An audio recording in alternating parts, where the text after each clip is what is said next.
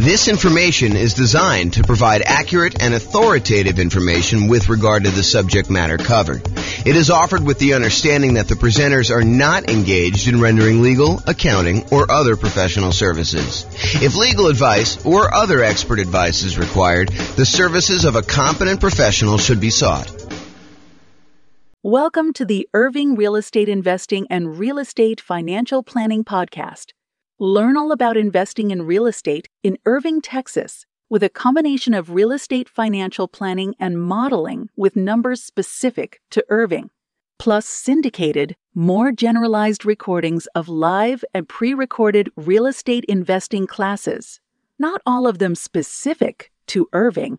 Be sure to stay tuned after the podcast for a message from our sponsors. Real estate partnerships. Again, I'm James Orr, and let's get started. So, we've been going through a series of classes. So, the primary strategies and primary classes we typically teach, to kind of answer your question, Bill, these are the ones we tend to focus on. So, buy and hold, nomad, and house hacking, those are sort of the primary strategies that I tend to teach classes on. Tonight is sort of another that is, sort of just outside of what we normally teach. We do some stuff on partnerships, but it's not the primary content that we typically do. So all the secondary strategies to creative financing, we covered all that last week. That's like owner financing, subject to, rent to own, lease option, lease purchase, the ultimate strategy, agreement for deed, contract for deed, all those ones as well. And then we did another class on quick turning or flipping properties. We did another class on the BRRRR strategy, which is buy, rehab, rent, refinance, and then the last star, if you want to do it, is to repeat that process over and over again. Then wholesaling, we're going to cover that here in the next couple weeks. Options and option auction, we talked about that. We're going to have that coming up next couple weeks. Tax liens and tax deeds, again, we're going to cover those. And then tonight is partnerships and syndications, and we'll talk about the three roles in detail tonight, about the three roles that partners can play. And then the stuff that I'm not going to cover, real estate investment trusts, you can go talk to your stockbroker about buying a real estate investment trust or your financial planner. Or covering other strategies, probate, short sales, foreclosures, and pre-foreclosures. Those are sort of like topics that are covered in other strategies, so we're not going to have separate classes on those. So any questions on the real estate investing strategies and like what we're covering and what we've covered so far? Okay, awesome. All right, so partner rules.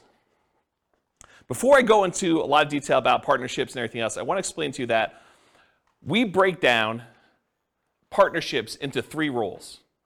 There's the deal maker, also called a syndicator, someone who goes out there, does all the work, finds the deal, ties up the deal, brings the other partners together, raises the money, gets finds someone to get the loan for the partnership, usually manages the deal itself, manages the partnership itself, usually kind of coordinates filing taxes and all the other paperwork associated with that. In some cases, they manage the property, like actually do the property management, or they'll manage the property manager. They're also, liquidating the deal and getting out of the deal. So the deal maker syndicator is the guy that puts everything together and kind of organizes the partnership. That's that one role. The next role is the money partner. Pretty obvious, they bring the money. So if you need a down payment, plus reserves, plus closing costs, plus rehab costs or anything like that, the money partner is going to be the person that brings that money. And then the last role is the loan partner. They're usually the ones that are going out there and getting the financing. In bigger deals, they're signing on the things, they're showing their income and their assets, and they're qualifying for the loan. For some of the smaller deals, they may just be getting the loan itself and doing it on behalf of the LLC or something like that. So that's the loan partner. Those are the three roles. Any questions on the three roles? We're going to go through a lot of detail on them tonight, but it helps if you really understand what they are now. Any questions? Pretty simple, straightforward? Awesome.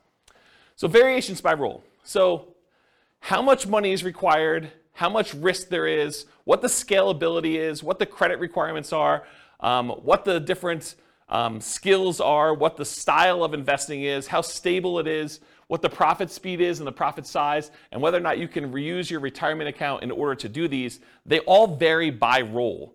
So it's not like you can say, partnerships are all this. It's like we're going to talk tonight and say, well, the deal maker syndicator has this specific set of risks, the money partner has these specific sets of risks, the loan partner has these, and we're going to go through in detail all the different ones so that you can see how different roles vary. Just about everything depends on which role you take in the partnership. They're different for the deal maker than they are for the money partner. They're different for the loan partner. All right, so especially with partnerships, and this is true of a lot of other classes we've taught, but I think partnerships, it's even more true. And that is that I've tried to sort of give you an overview, but because we can do these so many different ways, you can't assume that everything I tell you is 100% correct in all cases. Because you can come up to me and say, but James, what about this really weird thing where if I structure it this way, then they don't have this risk, or they don't have this money requirement, or they don't need to do this, or it's much more scalable if you do this. Yes, that's true. I can't cover everything, and I can't tell you that I'm covering every possible color or version of things that you're doing. So just realize that they're all varied like that. So you can find a way to do a deal or structure a deal or make choices that are not in line with what I'm talking about tonight, but just realize that I'm acknowledging that up front, okay? And just because you don't think there's a chance that X can happen doesn't mean that it won't happen. So you may hear me talk about stuff tonight and be like, why is he even saying that? What's the chance of that happening? Well, it can happen. That's why I'm talking about it, right? So just realize that, not because, just because you haven't seen it, there's someone who comes to class who will tell you, real estate values, they always go up. I'm like, nope, that's not true. So you get the idea that there are these things that just because you haven't seen it happen doesn't mean that it won't happen to you in the future and that it can happen. Do your own research. This is intended to be a starting point for discussion. Please do not take everything I say as James said this, so that must be true. Go do this as a starting point to research and say, he said something about that. Maybe I should look into it or talk to my attorney or whatever you're going to do about that. Any questions on exceptions? Cool. All right, so real estate partnership variations. Real estate partnership variations. So these can be formally structured in a number of ways. I'll talk about, I have 3 active partnerships still going on. In all 3 of them, I am the money partner. I'm the money partner in all 3 of them that remain. One of them is for a 100-unit apartment complex. I'm a minority money partner in that one. Another one is for a single-family home. I'm a money partner in that one. And another one is for a small group of single-family homes. And I'm a money partner in that one. I've done partnerships before in various capacities. In some cases, I was the deal maker syndicator. In some cases, I was, I don't know if I've been loan partner in a long time, if I have. It's been a while since I did loan partners. I've been using loan spots for my own stuff. So if I did do loan stuff, it was early on. But primarily, my role has been money partner. So just to kind of talk about these. So in one of the deals, it's a very simple structure. It's an LLC. There's 2 owners, and it's really simple. In another one, there's an LLC, and there's several owners, and there's the syndicator who's doing the overwhelming majority stuff, and the syndicator also happens to be the loan partner in that one. And then the 100 units, I think it's an LLC. It's been so long. I think it's an LLC, and there's a lot of investors in it. And I think there's a loan signer for that one, although I'm not the deal syndicator and I have less insight as to exactly what's going on in that particular one. So to give you an idea of how you could structure these, and there's lots of different ways to structure them. You could structure these as general partnerships where you and someone else get together and you just agree to buy a whole bunch of properties. Or you could do it deal by deal. You could do it house by house. You could structure these any number of ways. And depending on what strategy you're doing, you might want to structure them different ways. So just realize there's a lot of variation there. You could do these real estate partnerships with almost any of the real estate strategies we've talked about. So you could do partnerships to do buy and hold. You could do partnerships to do house hacking. You could do partnerships to do some type of nomad. I mean, that's what nomad by proxy is largely, right? You could do these strategies with fix and flips. You could do these strategies with creative financing. So there's a lot of different strategies you can use to do these with. You don't have to do any one particular one. What else on here? Buy and hold tends to be the most common probably for real estate investing strategies. And it can be any one or more of the 3 roles, and sometimes the deal does not require a role. For example, last week we talked about creative financing and buying properties subject to. And in those cases, do you need a loan partner? Who's really acting as the sort of de facto loan partner? The seller. Yeah, the seller, because you're actually taking over existing financing. So you don't need to bring in a separate partner. They sort of are acting indirectly as the loan partner in that particular deal. So sometimes roles don't exist in those. You could do this in local markets or remotely. So if you're having a hard time finding deals that are worth buying, you don't have to do your deals here locally. You could do partnerships in other markets.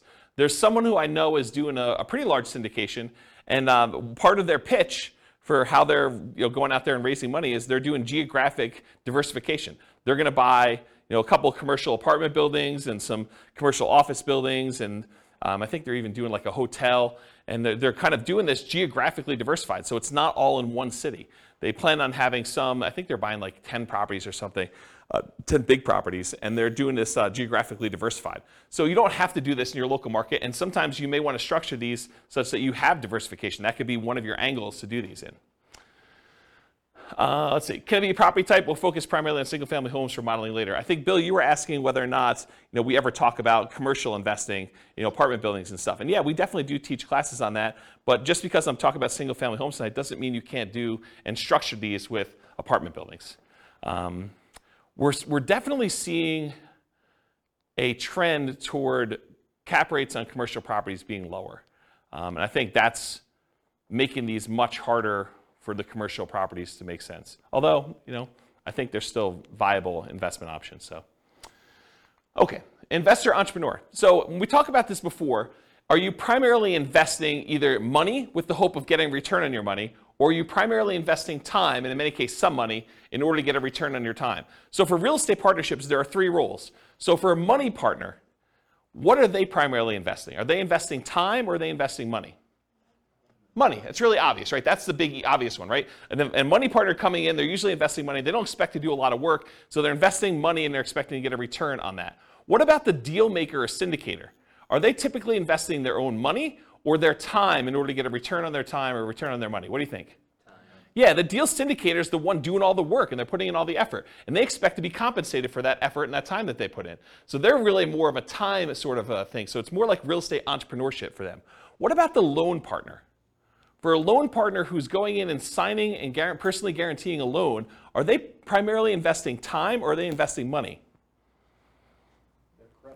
Yeah, it's kind of a weird one, right? Because they're really not doing much of either. They're more real estate entrepreneurship-like because they're not investing money, but they're not doing a lot of time either. They're signing some documents and they're having to maintain their job, get financing and use their credit in order to do that. So if you had to force me to choose between real estate entrepreneurship and real estate investing for them, I would say it's entrepreneurship-like, because it's not really that they're investing a lot of time, but it's more like that than it is real estate investing-like. Any questions on this? Yeah, Daniel. For the deal makers, yep. You said it's a lot of time intensive. And I know if this is a dumb question. Have you found it that they'll kind of include some sort of management fee or some practice like that? Yeah, so for the microphone, Daniel asks, for the deal maker, the syndicator of the deal, are they usually getting paid some type of management fee or something like that? And yes, the answer is absolutely. Depends on what they're doing as to what they're getting paid for. In some partnerships, they may charge an acquisition fee, so a fee to go out there and find the deal, put the deal together, and a lot of times they'll take a percentage off the top or a dollar amount off the top. They might say, we're taking 1% fee on the money we raise, or the first deal that we put together, the price of the deal, or whatever they're doing that way, in order to be compensated for all the work that goes into finding the deal, putting the deal under contract, doing all the due diligence, finding all the money lenders or the money partners and the loan partners, and kind of doing all that. So they may charge some type of acquisition fee. They may charge some ongoing property management. If they're doing the property management themselves, they may charge some type of partnership management fee. They may charge like a dissolution fee of some sort. They may charge some fee for overseeing taxes, like if they're got to do tax returns and kind of send out updates and do management meetings where you're getting advice or input from the partners. So they could be charging fees for all those different things. So yeah, there's definitely some fees involved. And are you doing that? Do you typically see acquisition fees and partnership management fees when you and a buddy get together to go buy rentals? Probably not, right? I mean, I think that makes sense. But as you get into bigger deals, where there's a lot more time and energy invested, and sometimes money up front, then getting paid for that stuff, I think, makes a lot more sense. Does that answer your question? Yeah. Okay, cool. Did you have a question, Cole? I saw you do something. Okay, cool. All right, any questions about this? Cool. So money required. So sometimes it's fronted by the deal maker or syndicator, but it could be entirely funded by the money partner coming in. But often the loan partner does not have any expenses. It's covered by the partnership. So Here's where the money is usually required for partnerships, and of course, the strategy may dictate where you spend money. You may need rehab money if you're doing more fix-up than if you did buy and hold or creative financing or you're buying pretty houses or something. So money to consult with a local attorney to get the correct paperwork and advice. I think if you're going to do these, you want to make sure that you are willing to invest the money in order to do it right from the beginning.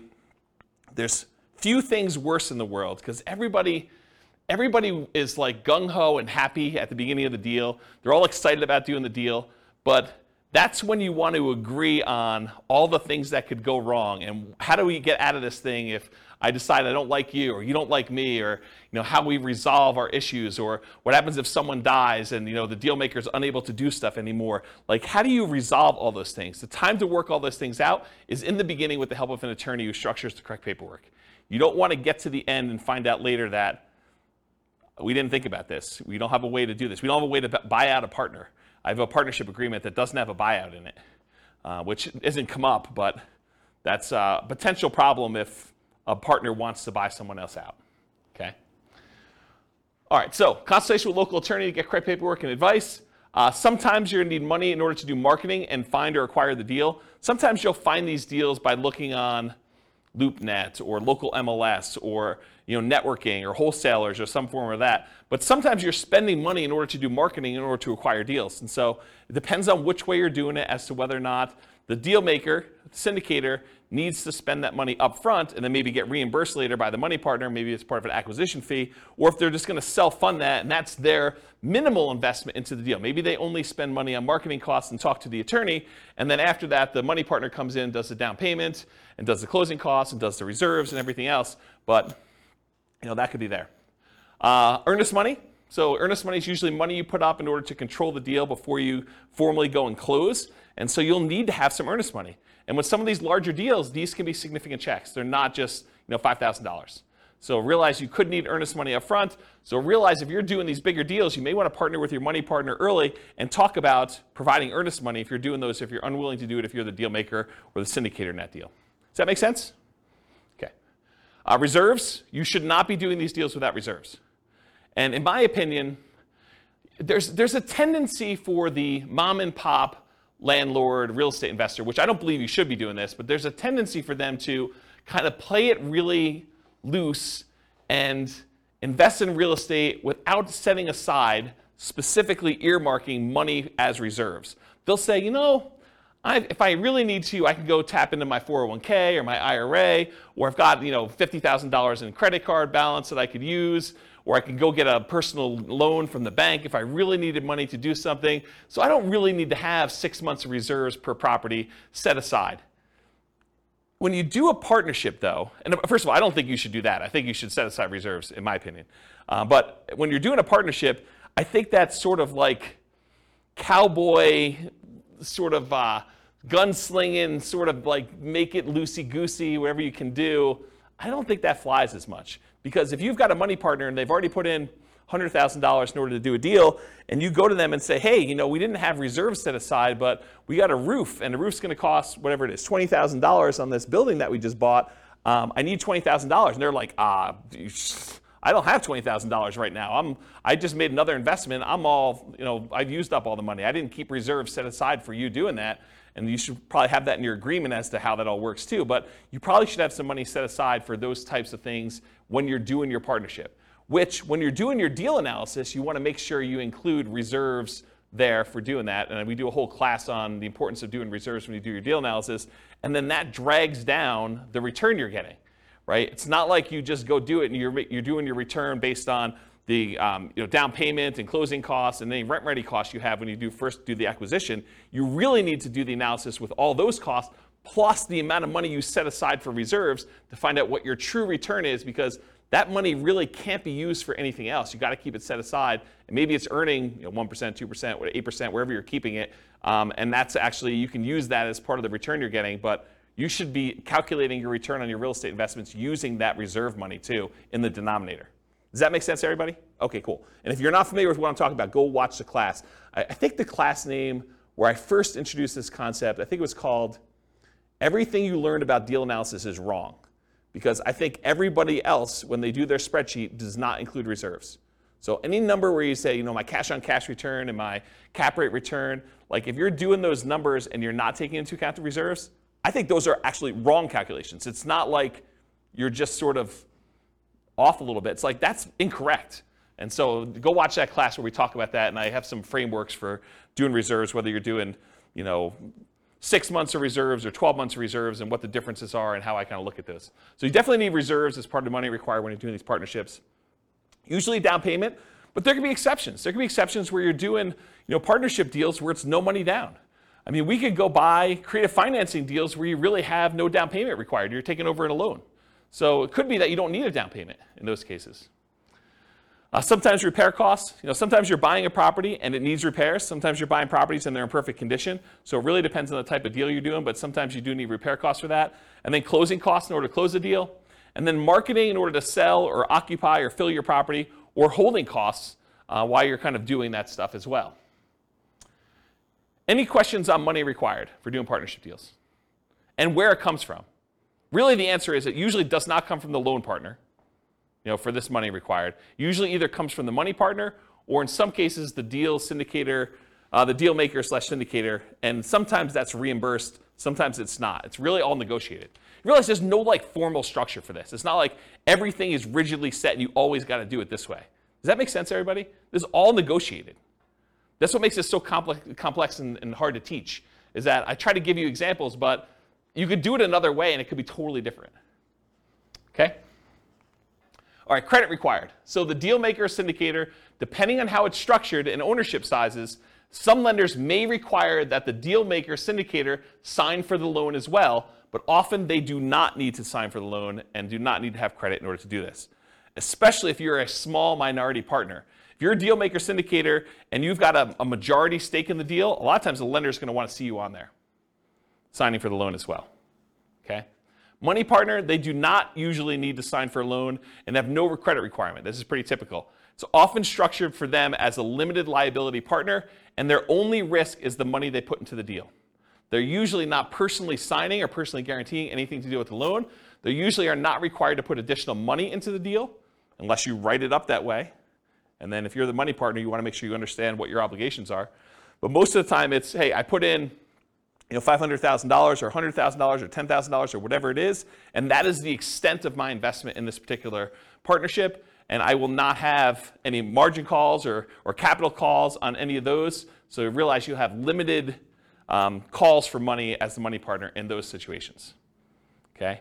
And then finally, the loan partner, they need to have credit required in order to get the loan, unless you're doing some creative deal where the seller is leaving the financing in place or something like that. So the loan partner typically needs great credit and often needs great income and assets to sign for the loans, especially for larger deals. Okay? And in some deals, credit is not required at all. See the strategy classes for detailed info, but a couple examples might be partnership flips, where you're using the seller's financing in order to keep on the property while you're doing the flip, or some creative financing stuff as examples. Any questions on credit? Yeah, Daniel. For the loan partner, in your experience, have you found the loan partner to either be like in a high-paying job, doctor, lawyer, etc., or are they typically just a very well-established, very experienced investor? What have you? So the question for the microphone is, for loan partners, are they typically some type of high-paying job, like doctor, lawyer, attorney, something like that, or are they, just a pretty well-established investor? And my experience is it's all over the place. Like one of the partners I have is a very well-established real estate investor. They're not a doctor or lawyer or anything like that. Another one, it is not a doctor, lawyer, or even what I would consider a well-established real estate investor. It's just a regular real estate investor, not crazy assets, not crazy income, just sort of that. And a lot of the ones, let me think about this. So some of the other ones I've done, they've also not been really crazy high earner type people. Sometimes it's, like somebody just buying a single family home, they're able to get the loan on it. And we'll talk about the examples toward the end of class where we do Norm and Norma kind of variations on this. But they're just regular people and they can qualify for the loan to buy a single family home, and they just don't have the down payment, or they don't have the expertise or time to do something, and they bring in a money partner for down payment and they just sign for the loan. And so it doesn't have to be someone who's like crazy like that. They just have to qualify. Yeah. All right, any other questions about credit required? I guess my question is when you're a money partner Yep. or a loan partner, I guess it depends on how the deal's structured, but do you have to be an accredited investor? Yeah, so that's a really good question. So Kevin asked, do you need to be an accredited investor in order to do these deals? And the answer is maybe. It depends on the deal and how many people are involved in the transaction. But if you and your buddy want to get together and buy like a single family home and one of you is going to get the loan, the other one's going to do down payments, you're going to do that, nope, you don't. But go talk to an attorney. I mean, this is part of what you need to set the money aside for, make sure you get it structured right. So ask the attorney when you go sit down with them, is this like an accredited investor situation? But my understanding is if it's just you and your buddy doing something, or you and your buddy and maybe one other person doing it, probably not. If you're going to go out there and formally raise money, and there's regulations, Cole may actually know, you can talk to him after class if he may know, but there's rules about like what requires accreditation and what requires, there's like another level in that too, right? I think if it's like a real estate investment trust that's registered with the SEC, you're more likely to have something like that. Yeah. For the small, like single family deals, no. Yeah, so just go find out. Talk to an attorney. You're gonna want to talk to an attorney. You should be not be doing this without paperwork at all. And you definitely should go get advice from somebody. So this is like a 2-minute question you ask that's part of your hour or two that you're going to get with your attorney. So just go ahead and ask that and make sure you're doing it right, rather than me give you bad advice. And my understanding is these laws are becoming much more friendly for doing these types of deals too. I'm just seeing regulations coming across saying that they're going to reduce the requirements in some form. So, I mean, all this stuff changes. So, yeah, don't rely on what you're hearing here. Go talk to an attorney. It's the best answer. Any other questions? Cool. So skills required. And the skills required for the deal maker syndicator are significantly more involved than the skills required for the money lender or the loan partner. So the whole left-hand side of this slide is all the deal maker skills, and then the right-hand side, there's like a couple lines for that, okay? So I'm gonna cover the money partner and loan partner first because they're easy, okay? Money partner, you gotta have the money or access to the money in form of assets or credit. Loan partner, you got to have the ability to get the loan. You need to have credit, income, and in some cases, assets.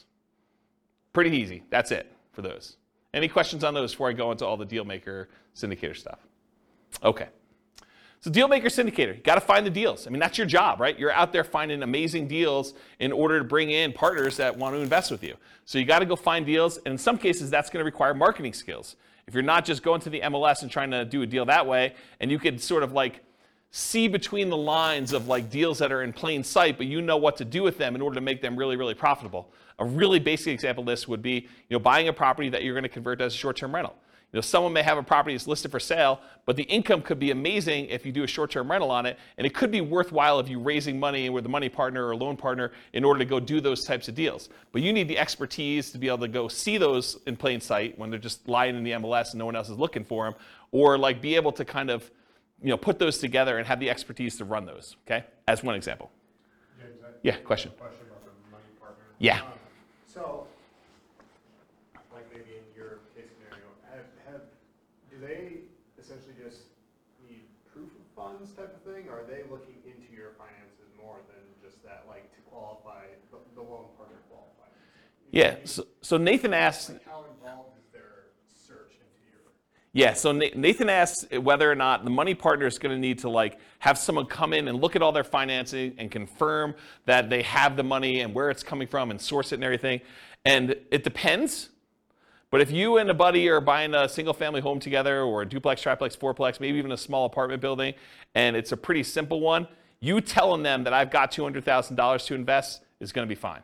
They're not going to need to go do that. When you get the loan, they may or may not ask you, the lender may or may not ask you where those funds came from, just to kind of know. So make sure you go talk to whoever's doing the loan or talk to the money partner, make sure you structure all that correctly. But in most cases, I don't even think that's come up for me. But it's not saying that it won't ever come up in the future. And part of it may be the lender and how you structured it and everything else like that. But no, I don't think that's the case. Now, if you're doing like one of these larger type syndications or something like that, maybe they may want to go and source that. I've not seen that come up. Some of the larger syndications that I didn't get sourced for my down payment for the larger syndications I've done. And the ones that I know about going on now, I understand their process is basically you need to have your attorney or CPA just sign a statement that says you're accredited. and they're not looking at stuff. You just need to do that and send in your check. So I don't think they're doing anything like that. So it probably depends, but in most cases, no, I don't think that's going to be an issue. Does that answer your question? Okay, cool. All right, cool. So finding deals, and a lot of times that involves marketing in order to find them off market, how to do motivated seller marketing of that sort. Analyzing deals, being able to estimate rehab or cash flow, you run the deal numbers, estimating value if you're trying to buy stuff under value, doing comps, things of that nature. Or if you're not able to do these yourself, you need to be able to have someone else that you could tap to do it. If you've got a real estate agent or a CPA or someone else who's willing to help you with deal analysis or help you with estimating value or anything like that, then you can outsource it. But you need to be able to perform that as part of your deal maker syndicator thing, whether it's you directly or you're using someone else to do it. Deal structuring, and part of this is negotiation, but structuring the deal and also negotiating with the partnership as to how that's going to be structured. Raising money, you need to go find your money partners. Also, finding financing, finding your loan partner to be able to do that. So that's another skill you need to have. Managing the partners and the partnership itself.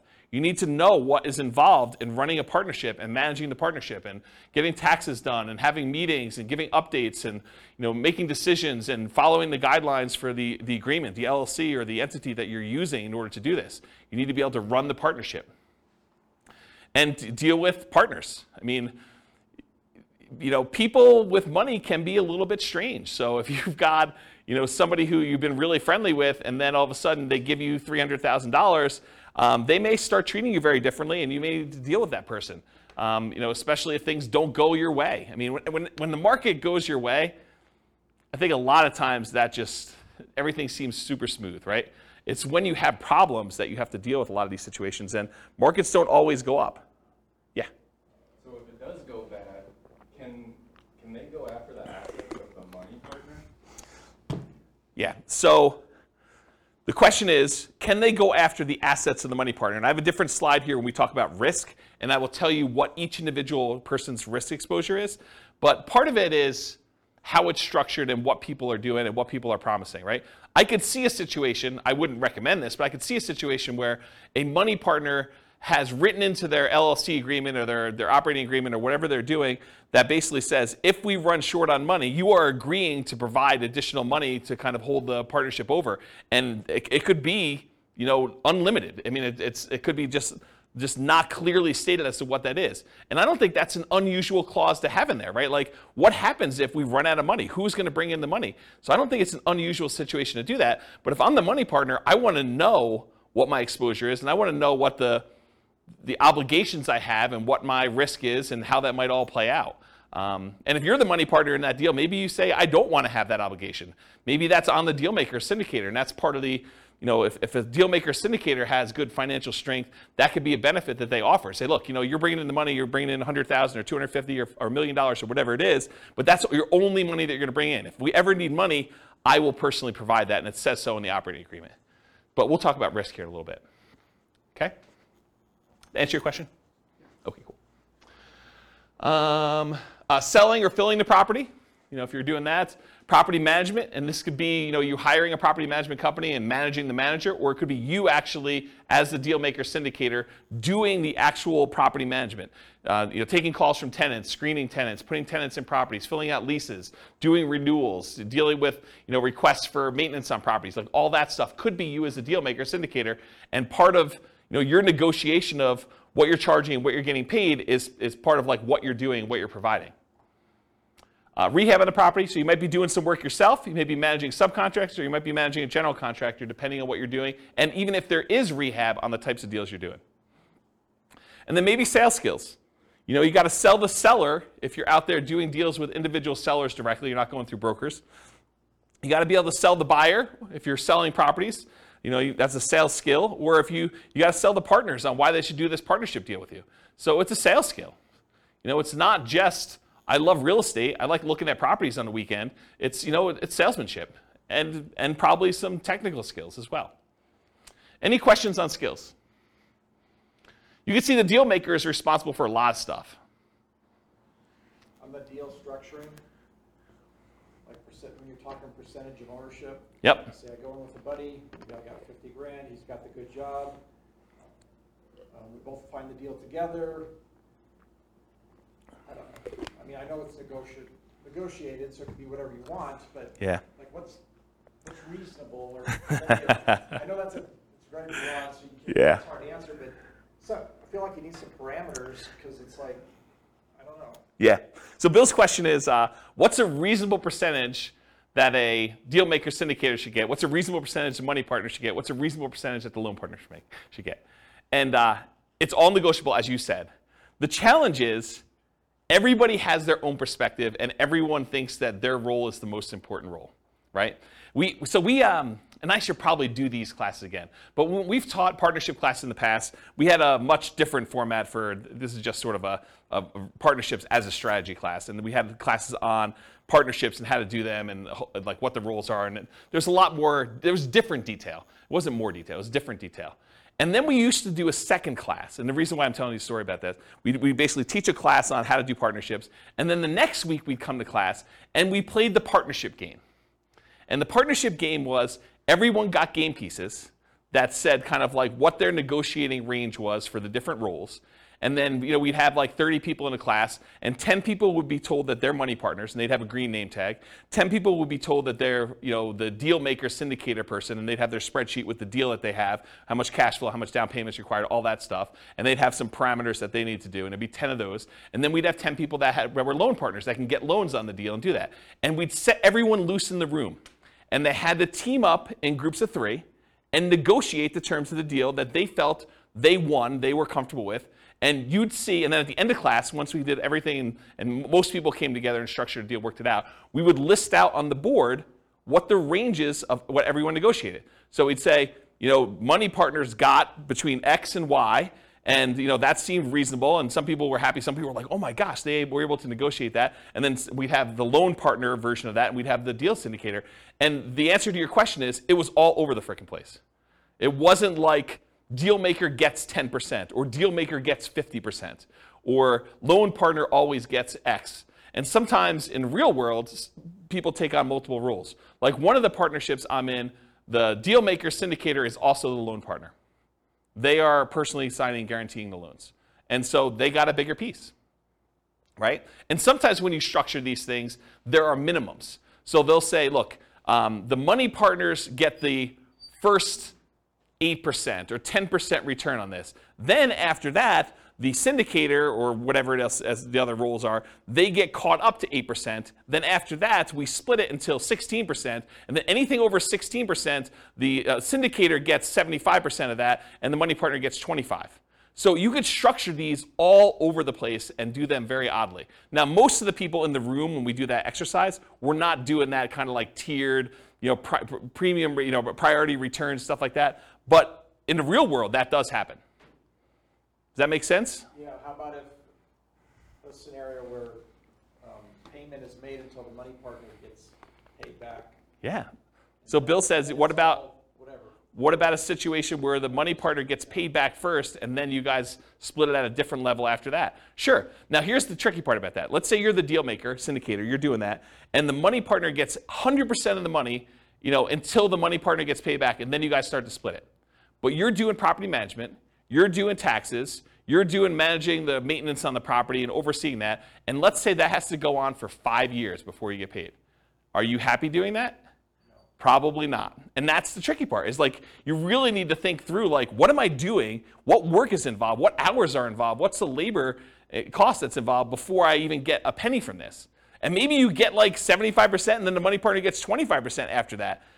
And maybe you're willing to do that. I don't know. It's like really a negotiation as to what you're doing and what's involved. Does that make sense? It's very gray. It is very gray. And this is like the warning I gave you at the beginning. There's so many different ways to structure these things. Yeah, it seems like the deal maker's doing a lot. Obviously, you need all 3 to make it happen. So yes. Or you just do it yourself. Right? I mean, that's the other option. That seems easier. Well, I mean, if you don't have one of these pieces, right? You can't get loans, or you don't have the money. You've got all your own money tied up in your own deals, but you got good deal flow. You've got a source. You could find these.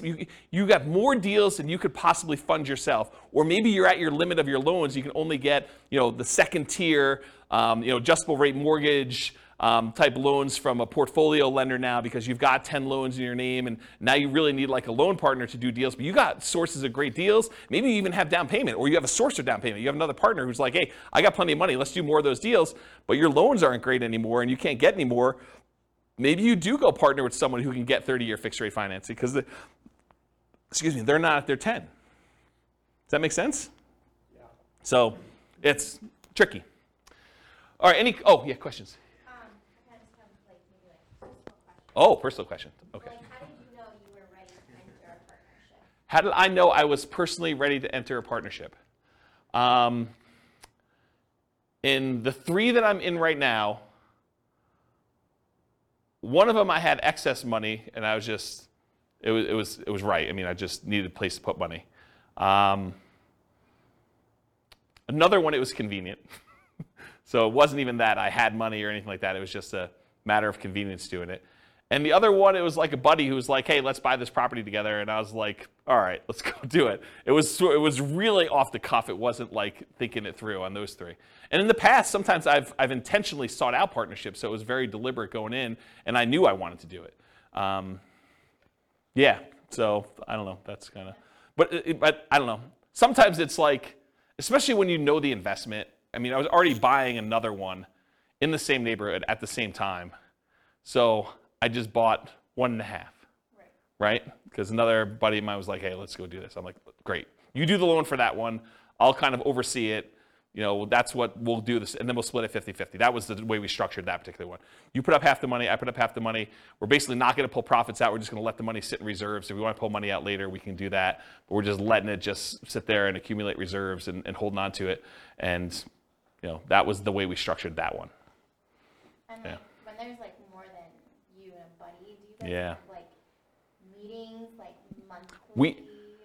Not monthly. Or quarterly or whatever? Yeah. Just, like, make sure that like the deal maker is like doing taxes and all. Yeah, the question was, how often do you meet as you know when you're doing these deals? And I think it does increase with complexity. Like the buddy and I one, we still have to meet for the LLC. So there are meetings, usually done via email in this case, but there's still meetings. Not that I can't get on the phone, but they're usually just not paper trail sort of stuff.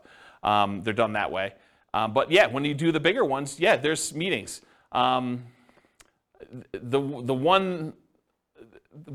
larger one is usually like there's a webinar, and that's sort of the meeting where there's information given out that way. But I don't personally attend the webinars. I sort of just let it go. I'm not super, maybe I shouldn't even be saying this, but I'm not super involved. It's just like, I don't even list it. Like when I do my modeling, I don't even list it on there. Like it's that type deal. And the other ones where we get together, before COVID, we were probably doing, especially if there's stuff going on, like once every 6 months, maybe a little bit less frequently. But if there's not a lot going on, if it's in steady state, you got tenants in there's nothing happening, there's nothing to get together about, right? I mean, and then there's checks that come for a period of time. So yeah. Does that help? Mm-hmm. Yeah, okay, cool. Yeah. Can you use 1031 money into? Yes. The question was, can you 1031 money between partnerships and into other stuff? It's like kind. So check with your CPA to verify this, but if you're investing in real estate, you can move money from real estate to other real estate. Even if it's a syndication? It's my understanding, but check with your CPA to verify. The question was, even if it's a syndication, and that's my understanding if you can, but do you do any of those? No, not a lot, but you can, even into Yeah. real estate investment trusts. Yeah. So I'm not going to say his name because I don't want to put him on the hook for any obligation or liability there, but he would know, and you could do it. Yeah. Sources, yeah. Does that count for e-REITs, like electronic REITs that aren't publicly traded? They're just a fund, like fund. I wouldn't know about e-REITs. Yeah, we don't know about e-REITs. Yeah, do your own research. Again, this is part of it is talking to your CPA, right? Like, I don't know. In general, I love teaching classes and providing information, but it's a starting point for you to go, oh, here's my list of questions for my accountant. Here's my list of questions for my attorney to verify that what James said is true. You should not believe anything I say is like true, right? Like, I think it's true, and I'm not trying to deliberately giving you false information, but part of your job is to go do your own due diligence and verify this. And so go talk to an attorney, go talk to your CPA to make sure that for your specific situation, in your specific area, that what I'm telling you is correct. Yeah. All right, any questions on skills required? Sweet. Stability. So Shane Parrish, who was from Farnham Street, sent out an email on his blog. This is probably months ago at this point. And in the article, he basically talked about this idea of things being stable, whether something is actively stable or passively stable. Something is actively stable. It requires your attention and your input in order to make sure that you don't die or something bad doesn't happen. And the example I think he used for that is his example was flying a jet. If you fly a jet and you're not actively engaged in flying the jet, things could go very, very badly and you could die. Versus an example of passively stable is like a boat. If you're in a boat and you stop rowing, the boat will just float there. And it's sort of like passively stable in that way. Real estate as a whole, not partnerships specifically, but real estate as a whole is actively stable. If you don't do anything with your real estate, if you're not paying your taxes and you don't have to have insurance, but if you don't pay your taxes at least, you're going to lose the property. If you've got a mortgage on the property, you're not paying that, you're going to lose the property. And if you're not managing your tenants and managing your properties and doing maintenance on them, it's required. So it's actively stable in general.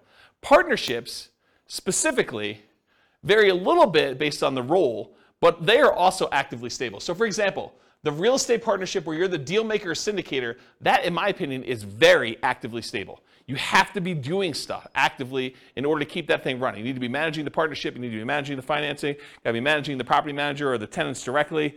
You got to be doing all that stuff. For a money partner or a loan partner, yeah, it's actively stable in that the investment requires some work to be done, but do you really have to be doing a lot personally? Probably not.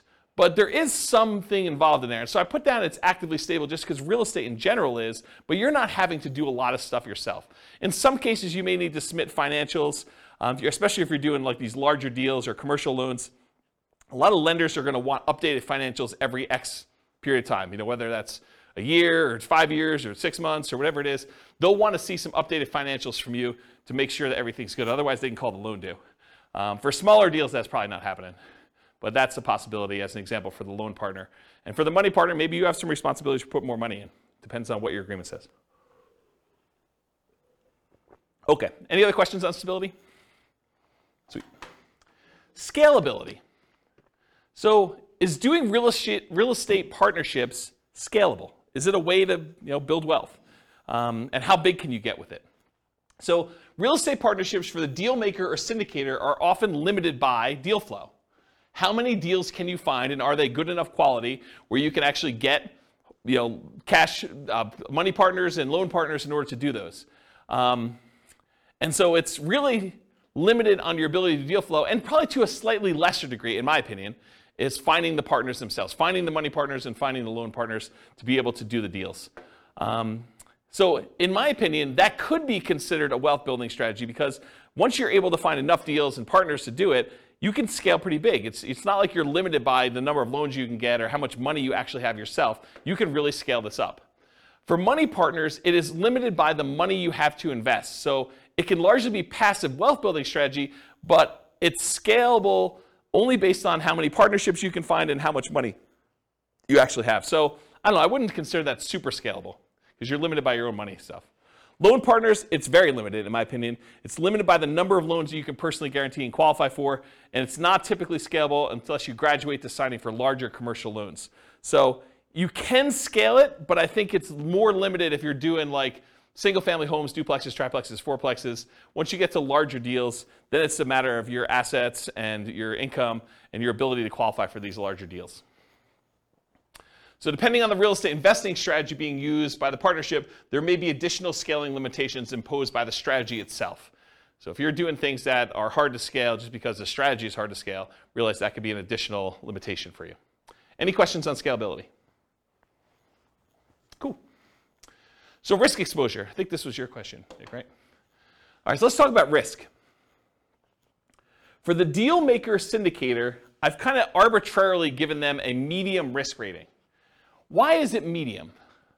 Well, I do think there's some risk, but it's usually not a lot of their own money, and it's usually not them personally guaranteeing signing a loan, although in some cases, they do have some of their own money invested in the deal, and in some cases, they are also personally signing and guaranteeing the loan. So if you had those in there, I'd probably say it'd be higher risk, but for the most part, the deal maker syndicator is not putting up their own money, and they're not signing for the loan, so their risk is sort of like medium.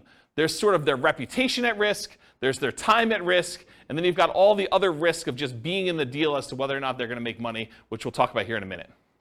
So the deal maker, I'd say, is sort of a medium risk. The money partner is also medium risk as well. They can lose their money, and it's usually limited to the amount of money that they invested. If you've got like a limited liability partnership or limited liability company, and they say, look, I'm going to invest $100,000, but that's all I'm putting in. There's no other things in the operating agreement or anything like that that says that they need to come up with more money, then that's their limit to how much they could lose in the partnership. It's not like they can go after them personally and do stuff, right? So unless they're managing the property and they have risk for part of the management too, which is a different thing. But a pure money partner, really that's their limitation. Now the loan partner is different though.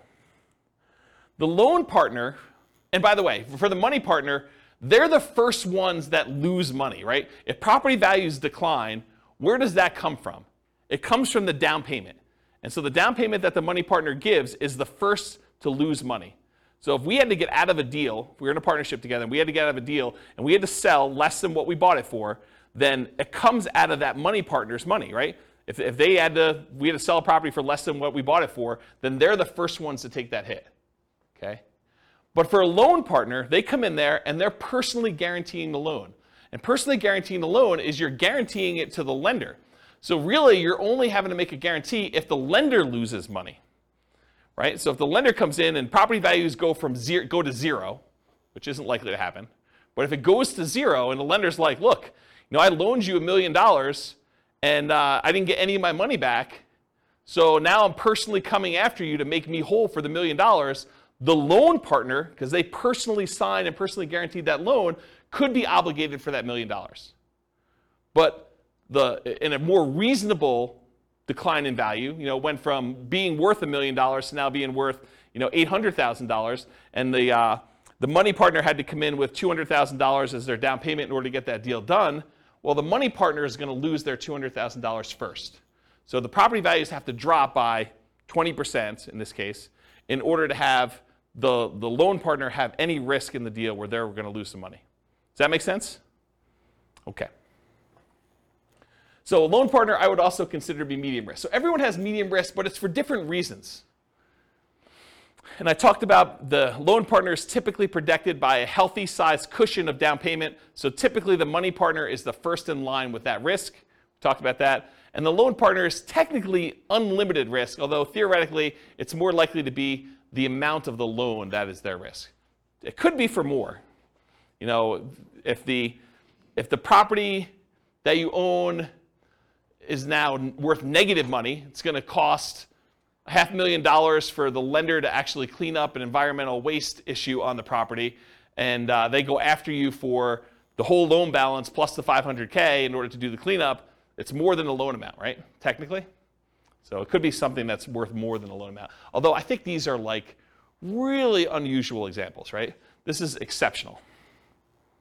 All right, so the general risks of partnerships, not specific to any role. Possible marketing money, having spent money on marketing and not finding a deal, marketing to buy, marketing to occupy the property, marketing to sell. Possible rehab risks, so finding out something about the property while you go in there. You already bought it, you're doing rehab on the property, and things come up that you didn't expect. Possible interest rate risk. You buy the property, you're under contract on the property, there's an interest rate risk, or you're going to sell the property, you have a tenant buyer in there, and while you're holding the property, interest rates go up, and now your tenant buyer can't qualify, so you have the interest rate risk while that's happening. Possible price decline during ownership, I think that's self-explanatory. Possible rent decline during ownership, I think that's also self-explanatory. Then you've got all your typical tenant and property management risk. Being accused of violating fair housing or something like that. I think those are all the normal risks you have with just buy and hold strategies in general. That's an additional risk you have with the partnership. And possible partnership risk, and especially based on how the partnership is structured. If you do some type of general partnership where both you and your buddy are general partners in the deal and he does something stupid, you could be dragged into that. So realize how you structure these matter. You should go talk to an attorney and do that, but there's some partnership risk based on how partnerships are structured. And there may be additional risk depending on the real estate investing strategy being used. So if you're interested in a certain strategy, go watch that whole class and we talk about the risks specific to that strategy and you can go learn about those. Any questions on risks? Risks. There's my lisp coming out. If the the money partner signs on the loan, I mean, do you need the loan partner? If the money partner signs on a loan, Yeah. so if the money partner signs on a loan, they are the loan partner too. So they're fulfilling both roles. Well, I guess I thought you said that sometimes the money partner also signed on the loan. Well, I guess you did, so we have two parties. So money partner doesn't usually sign for the loan. That's the unusual one. Usually who does have to additionally sign for the loan is the deal maker syndicator. Okay. Although if you own a large percentage of the deal, a lot of lenders will require you to sign too, just because you own a larger percentage. So it depends on lots of stuff, but I've seen that happen before. Yep. Any questions? Cool. So profit speed. How quickly do you make money, and what size of money do you make at one interval? The size is typically negotiated in the partnership agreement. So it really depends on like what your role is and what you negotiated. And it can vary depending on the real estate investing strategy of the partnership and how the partnership is structured. So it's really hard for me to answer this one, but I will try. Deal makers and syndicators, they can make money up front. I think Daniel had asked whether or not you can get paid for this. Yeah, you can make money up front as acquisition compensation. So putting together the deal, doing all the work, getting the deal going, getting it set up, having it go through to closing. Sometimes you can collect a fee for doing that. But you can also, as a deal maker, make money ongoing. A share of the profits, fees for work done, running the investment, doing management, doing all that other stuff. So you can get paid for doing that work. And then a lot of times deal makers, syndicators make the money at sale as being one of the owners. For money partners, it's typically not upfront. It's weird for you to go give $1 million to invest in a deal and immediately get compensated part of that back. It's unusual to have it structured that way. It could be, but it's really unusual. Typically, you get a profit of ongoing, like revenue coming in, cash flow, whatever it is, and at the sale as part of your equity. And then loan partners can be paid up front. They can be paid ongoing and or at sale. So one of the things we've done when we did the negotiation class is we would have loan partners that say, look, instead of getting paid 25% of the deal or $100 a month for as long as you have the loan, or $200 a month, or whatever it is, the loan partner says, look, for $3,000, one-time fee, I will sign on the loan for you, and you could have it out there for 3 years. So they just say, hey, look, I just want a one-time upfront fee of $3,000. So you just collect an extra $3,000 from the money partner, and then you and the money partner get to split everything else. So that's how you could structure that as one possible strategy. Okay? So that's an example of being paid up front. Or ongoing. Loan partner can get 10% of the whole deal, 50% of the whole deal if it came down to it. Whatever you guys negotiate. It could be part of cash flow. They could get a 20% of cash flow and no equity. You could structure these all different ways. Or they can be paid at sale. They have ownership, they have 20% ownership in the whole deal, and then get paid at sale. Maybe they're not getting any of the cash flow. Maybe the reason that the money partner wants to be involved is they want cash flow on their money, but the loan partner's like, hey, look, if I can get paid money when we sell this thing, I'm okay with that. So I want 20% of the equity, but 0% of the cash flow. Because some money partners, they're using their money because they want money to live on, essentially. Okay? Any questions on profit speed, profit size? Okay. Finding deals. The deal maker syndicator is typically the source of the deal for the money partner and the loan partner. So the money partner is not usually the one out there finding deals. The loan partner is not usually the one out there finding deals. It's usually the deal maker syndicator. And where do they find deals? Multiple listing service, any property listed for sale by owner, and there's two groups of those. The ones that are actively marketing their property for sale, they're the ones that have the sign in the yard, or they're advertising it on websites saying, I want to sell my property, it's for sale by owner. And then you've got all the hidden ones, the ones that don't really know that they are selling the property. It's like, I would sell, or I'm motivated, and if someone would come and offer me the right price, I would do that. And you usually find those either through networking or by putting out marketing and getting those guys to raise their hand saying, hey, my property is not up for sale yet, for sale by owner, but I would be a seller. I would sell to you. And then finally, wholesalers. Those are the primary ways to find it. Someone who is out there finding deals and they're willing to assign their deal to you for a fee. More unusual ways to find deals: tax liens, tax deeds, tax sales, auctions like foreclosure sales or IRS auctions, and then any real estate owned by a bank. When a bank takes back a property through foreclosure, sometimes they'll keep it on their books and they're going to try to sell it directly before they list it in the MLS, and sometimes you could buy properties that way. So those are more unusual ways to find deals. Any questions about finding deals? Cool. So when you're analyzing deals, you can go download a copy of the spreadsheets, realestateFinancialPlanner.com/spreadsheet, and you just run your deal as if you're doing a deal analysis for doing this. I thought about adding some stuff for partnerships, and I probably will add like separate tabs just to make it easy. You put in all the partners, what percentage of cash flow they're getting, what percentage of equity they're getting, and then it'll kind of like do some summaries for you and stuff like that. But I haven't gotten there yet. So if you guys are really, really interested in that, just drop me an email, especially if you're listening to this recording and I haven't done it yet, and that'll prompt me to see if that's something I want to move to the top of the list to do. But unless there's demand for it, I'm probably not going to immediately jump to do that. So you can go download the spreadsheet, realestateFinancialPlanner.com/spreadsheet, and you can analyze deals, and then just realize whatever your cash flow is, you need to divide that up by whatever the shares are for which partner is which, and then how much equity proceeds from the sale you have, you need to divide that up by whatever partners are doing. So you just do that manually for now. Any questions? Cool. So what kind of market conditions doing partnerships work in typically? It's markets where you can find desirable deals for partners, typically markets with good cash flow, typically markets with strong appreciation and rent appreciation. The challenging markets to do this in are markets with significant negative cash flow with reasonable down payments, and markets with no or negative appreciation and rent appreciation. So you don't have to do it in your market. If you think your market's not going to be growing, you can do this in other markets. That's one of the benefits. Or you could change your strategy to take advantage of forcing cash flow in markets where they typically don't have good cash flow. For example, short-term rentals. Any questions on market conditions? Cool. Accessibility, availability. So deal makers, syndicators. In many markets, there are plentiful deals you can select from the MLS. So in some markets, it's as easy as just picking the best deals of the bunch from the MLS. It's not a matter of are there deals, it's sifting and sorting through the deals that there are and finding the one that makes the most sense and picking that out.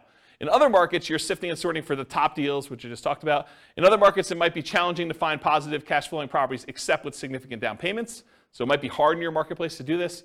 Interest rates may be a significant factor where properties will cash flow or not. And then make sure that the property you're going to do the deal with, works for the type of strategy that you're trying to implement. As one example, don't go try to do a short-term rental in a neighborhood that has an HOA that prohibits short-term rentals. So verify that you're able to do the type of deal that you want to do. And then money and loan partners, you need to find the deal makers, syndicators with the deals that meet your investing criteria. So for them, you're not trying to find the deal as much as you're trying to find the deal maker syndicator who has the deal that makes sense for you. Does that make sense? Any questions? Cool. Using retirement accounts. So can you use your retirement account to do partnerships? For the deal maker and syndicator, you may be able to take your ownership interest in the name of your retirement account, usually a self-directed retirement account, but is likely to limit what you can do on the deal because you can't self-deal or self-serve or something like that. There are limitations on what you could physically do when your self-directed IRA or self-directed 401k is the one that owns the property. For a money partner, yep, you can usually invest in these with your self-directed retirement accounts because you're not usually one doing any of the work. And then for a loan partner, maybe, but it's depending on how it's structured. So you want to go talk to your advisor to make sure you get good advice on that. But depending on how it's structured, you probably can, but there's probably some weird exceptions to that one. Any questions on whether or not you can use your retirement account to do partnerships? Cool. All right, so now we're going to go into more of the quantitative analysis. So you'll notice the structure of this class and the previous classes and all the different strategies. I sort of do a more qualitative analysis of like how the deals work, what the risks are, what the scalability is, what money is required, what skills are required, all those different things. And now I'm going to switch over and I'm going to do numbers.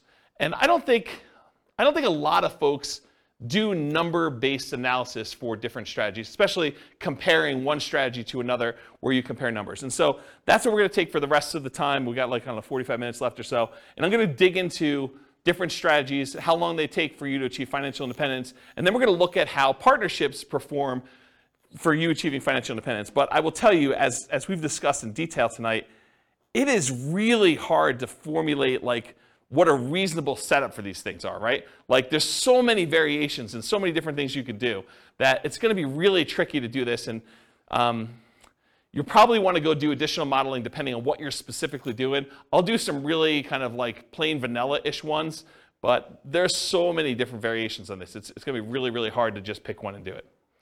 All right, so for deal makers, syndicators, partnership requires work and effort like a job. So when we do modeling for it, it often shows up as income when we model it.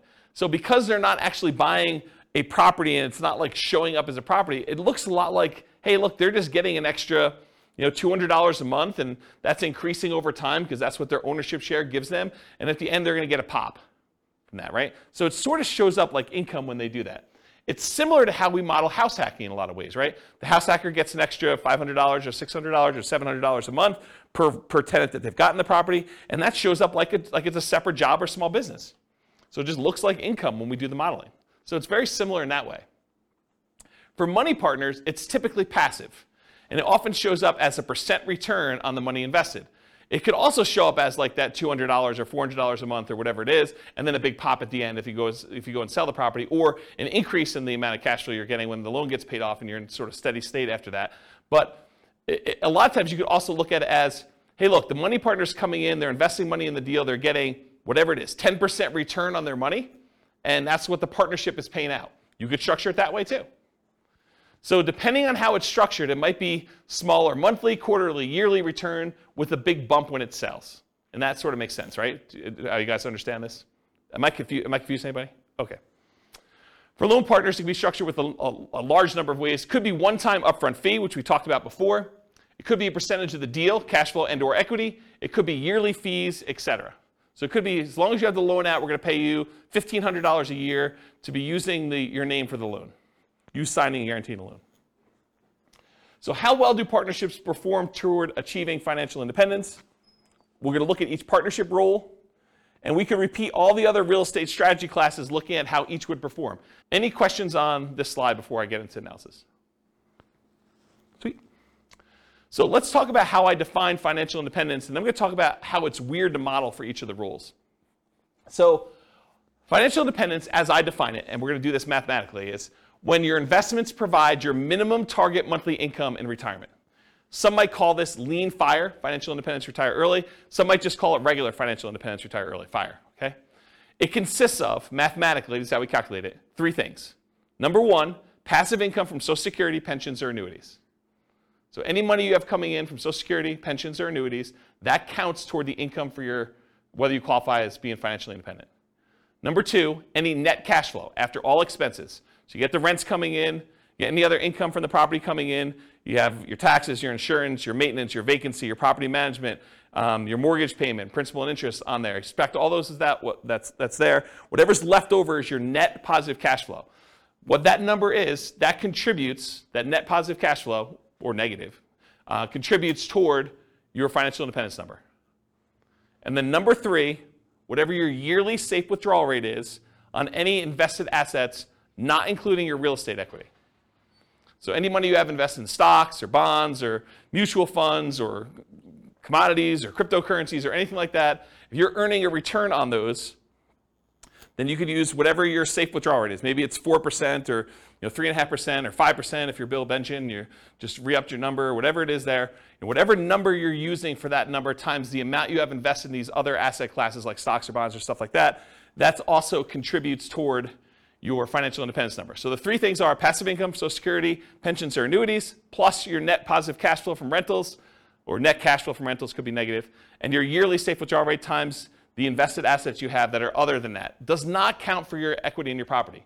You can't say, I have $1 million in equity in my property times my safe withdrawal rate, and I'm getting cash flow on that property. No, that's not how that works. Okay? So those 3 things. Now for partners, it's a little bit different, right? Because it's kind of like a more unusual thing. You're not just buying straight up rental and getting cash flow on it, although maybe in some cases you are. For partners, it really depends on how it's structured and how I might suggest modeling it. So for the deal maker, if the deal maker comes in and they've got a partnership that they've got coming in and they're getting some cash flow on it, I think you could argue that you get cash flow from your ownership interest. That might count as your cash flow. So you could say, look, I'm getting $200 a month from this, so that would be under net cash flow from rentals. That's one way to look at it. We don't typically count equity for determining financial independence, though. So if they've got $50,000, $100,000, $500,000, or whatever in equity in that deal, that doesn't count in any way toward their financial independence calculation. Unless they sell it, they take that money, and now they have it invested in something else, stocks or bonds or whatever they're doing there, or they buy another rental, and then they get cash flow on that. Does that make sense, everybody? Okay. So money partner, one could count the cash flow they have from ownership. So if they invested and they have 50% of the property as their ownership and they're getting $200 a month or $300 a month, you could count the net cash flow toward their kind of financial independence numbers. Or another way to do it, alternatively, you could say, look, as a money partner, I invested $100,000 or $200,000 in this property, and I'm not going to count the cash flow. Instead, I'm going to say I have $100,000 out, and so that is also part of my safe withdrawal number. So you could use that and just pile it into your safe withdrawal. Now you've invested in almost in like a quasi real estate investment trust where you have this asset out there, and that would be part of my other assets times whatever my safe withdrawal rate is, and I have that coming in. So you look at it that way too. You can't do both though. You either count the cash flow, or you say, as a money partner, I've got $200,000 out there, and so I use that as part of my safe withdrawal rate calculation. Does that make sense? And does the financial advisor in the room disagree with how I structure these? Okay, so he basically agrees. Okay? Loan partner. So one could count cash flow from ownership. They're getting $100 a month because they signed on a loan. You can count that as your net positive cash flow.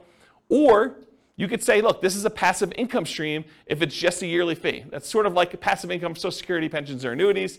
You have like a quasi-annuity. It's like $1,000 a year that you get by being the signer on the loan. You just count it like that. It could be that way too.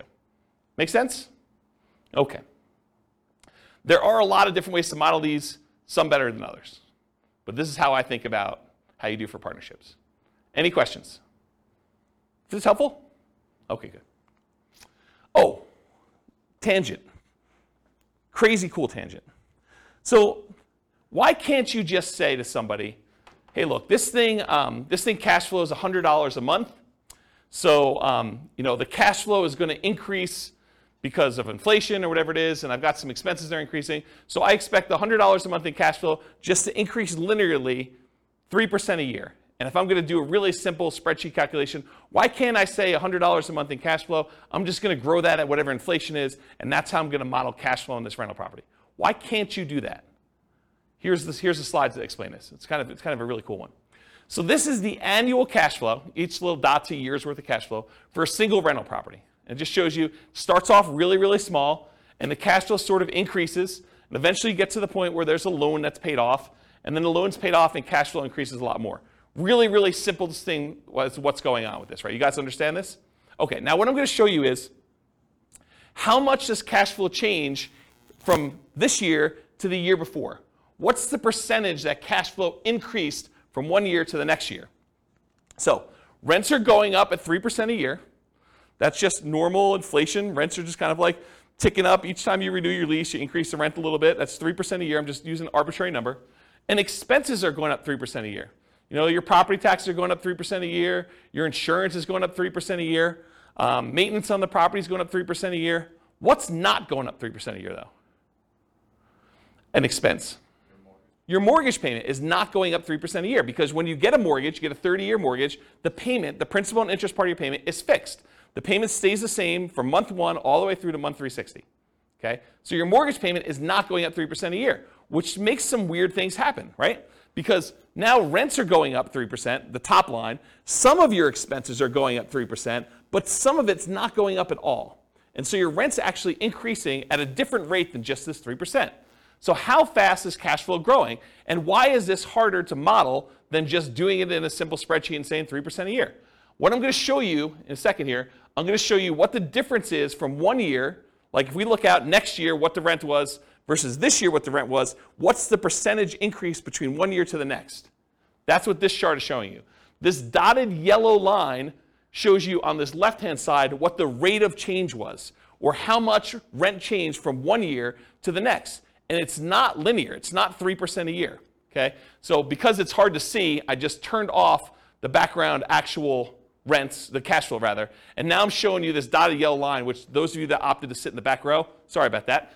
But really, if you could see it, it goes like this. It starts really, really high, and then it kind of it goes down pretty quickly and tapers off. It sort of approaches one fixed number, but then you have this really big bump up when you pay off the mortgage, and then it kind of stays there for a little while, and then it goes all the way back down here, and then it hovers at a fixed rate once you get the property paid off.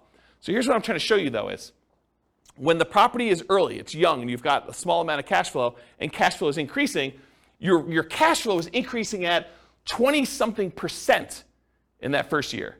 Then it kind of goes down, it's at like whatever it is, just under 25% in the next year. But each year, it's increasing slower, right? Your biggest jump in cash flow is early on when you own the property and the cash flow is really small.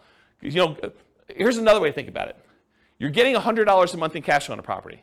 You raise rents by $100, on the rent overall. And so maybe your cash flow, let's assume that it goes up that full 100. So you were getting 100, it went up by 100, that's a 100% increase, right? It's not 3% increase. It's not like you went from $100 a month cash flow to 103.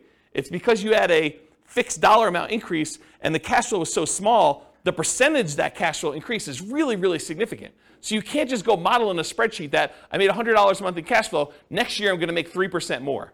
You can't do it because it changes every year. And this is how it changes. This is the actual graph that shows how it changes. And it becomes asymptotic, fancy math term for those who know what I'm talking about, but it becomes asymptotic to whatever the rents are going up at, 3%. Eventually, once your mortgage is paid off and that fixed part of that payment eventually goes away, it becomes basically about 3%. Make sense? Okay. And I'm just going to throw a curveball out there. You can tune out for 30 seconds. But if we take into account cash flow that includes cash flow from depreciation, the tax benefits, it's a little bit more interesting because when you lose your depreciation benefit after 27.5 years, your cash flow actually goes down for that period of time. Then a couple years later, you pay off the property, it bumps up, but then it kind of hovers around 3% again. And this curve is a little bit more reasonable because you were already making more cash flow because you had cash flow from depreciation added in. Okay? Tune back in. Welcome back, everybody. All right. I gotta take a drink. I noticed my voice has been weird since I had COVID. Anyone else noticing that? My voice is going? No one else? Just me? A little bit? All right, so changeable assumptions. So these are the assumptions I use. They're based on some characters from the Real Estate Financial Planner podcast, Norm and Norma, if you're kind of familiar with them. So these are the assumptions I use, but you can copy these to your own account and change any of the assumptions. So if you're like, James, I wish you did $80,000 a year in income, or I'm not saving $1,000 a month, I'm saving $2,000 a month, but otherwise this is me, or my properties where I live are not $375,000, they're $200,000, or they're $1 million, or whatever they are. You could change all these assumptions. So Norm and Norma, they're married, they're both 21 years old, recently out of college. They graduated, they work in a technology department of a large healthcare business. They have a total of $10,000 saved up between the two of them, not each. They earn $72,000 per year combined. $36,000 each, or $18 per hour times 2,000 hours worked a year is $36,000 per year. Each person combined $72,000 total. They're saving about $1,000 per month before they buy any houses. They're renting right now, and they're able to save $1,000 a month. They're obsessed about achieving financial independence so they can retire early. And these are the same folks that have gone through all the different strategies we've taught. So it's the same assumptions we use for buy and hold, fix and flip, house hacking, creative financing. All of these are the same assumptions so that we can kind of compare them and see how long each strategy takes for them to be financially independent. They want to find their best path to financial independence together. And for them, that means fastest and safest. They're going to look at some risk things. We're not going to cover risks tonight, but we cover risk in the podcast. They're both taking Social Security at age 67. And I estimated that they're taking Social Security based on them working fully until they're age 67, which in our modeling, they don't do that. So if they're financially independent by age 50, they stop working. So my modeling for Social Security is not conservative. It assumes that they've worked all the way through 67 and that the amount that they're earning at 67 is that they worked through that period of time. But it's not true. And so it's less conservative to model it that way. But my argument is they're already financially independent. Social Security is sort of a bonus, so it doesn't really matter, right? If they really are financially independent by age 50, does it matter that they're getting an extra $1,000 a month from Social Security? I don't think so. It just adds a little extra bump, but they're already there.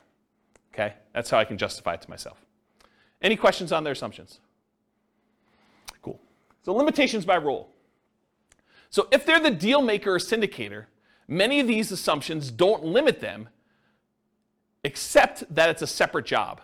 So it doesn't matter how much they make or what their savings rate is or anything like that. If they're the deal maker, they're not concerned about debt to income and being able to qualify for loans or how much money they have to invest in the deal. They're the ones putting together the deal themselves. So as long as they can work enough hours to do the deal maker syndicator thing, it doesn't matter to them. It's not a limitation.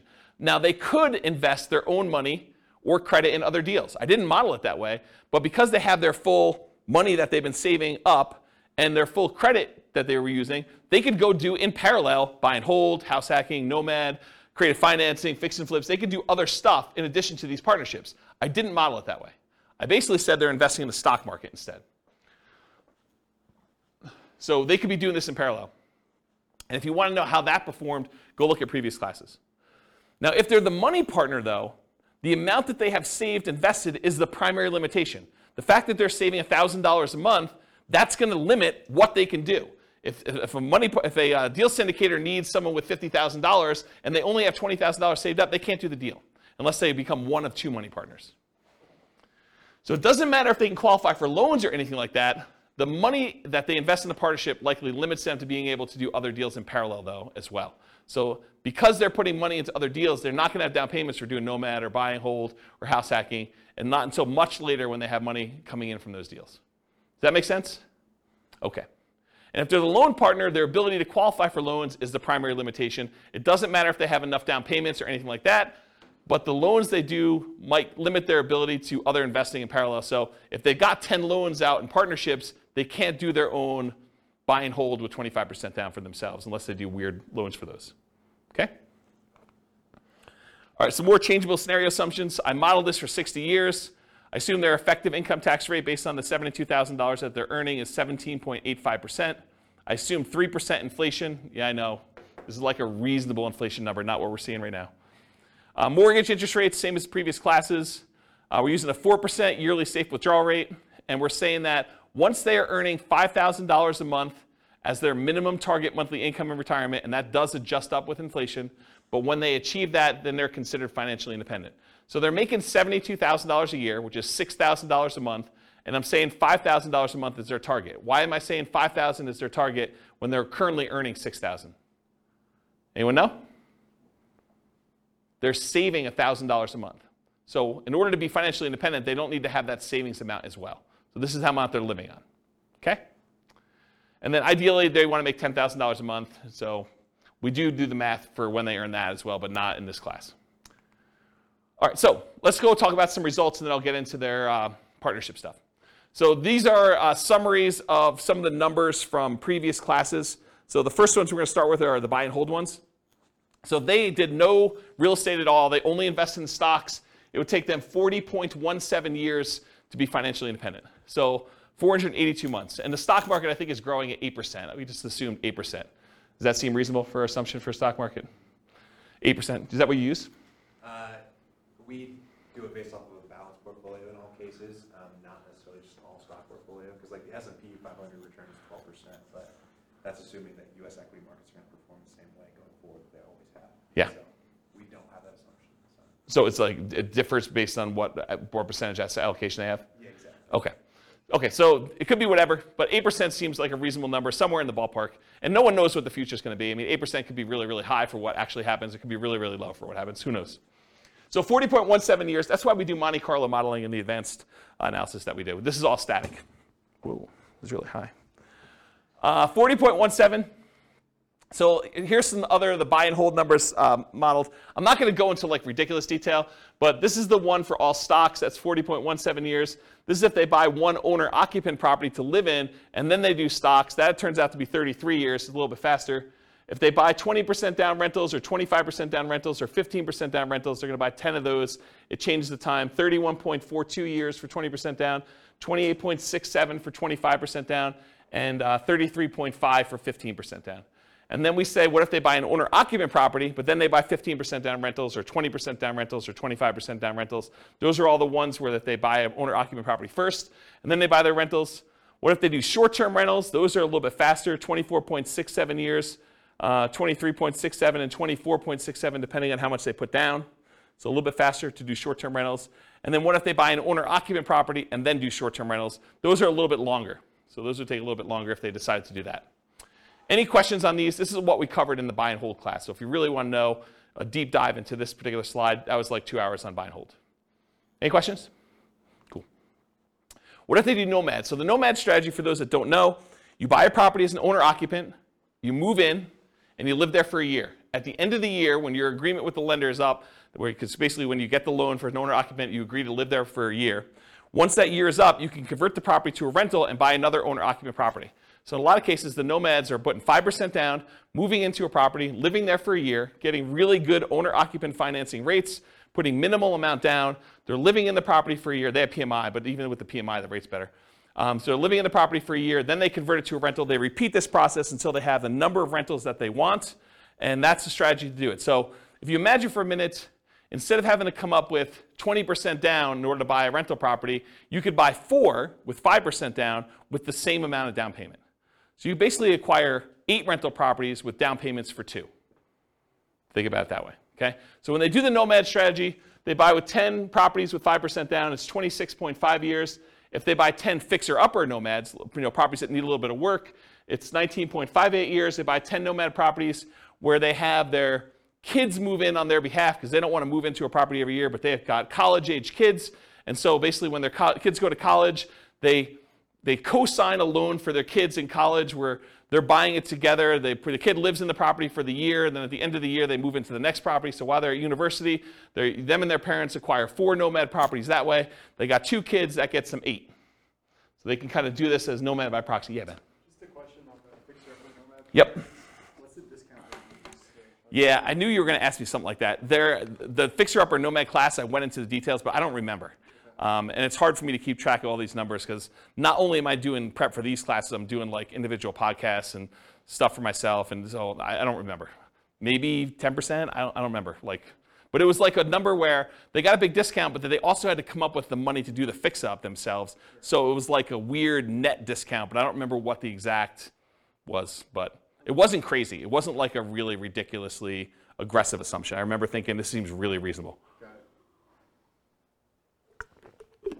Partially because it needed to be a property that was in good enough condition where they could move in and get the regular financing. Yeah. But go watch that class. Yeah. It's on the podcast. So we did that. We did nomad with short-term rentals. So they basically move into a property, live there for a year, and then when they move out, they do short-term rentals with it instead of doing long-term leases. And that takes 12.67 years. If they do house hacking, so they move into a property and they get a roommate while they're living there, or they get 2 roommates, or they get 3 roommates, or they get 4 roommates, or they buy a duplex of some sort and they kind of do that, or a triplex or a fourplex. And so we've got all the different house hacking variations there, ranging from 21.83 years to 16.67.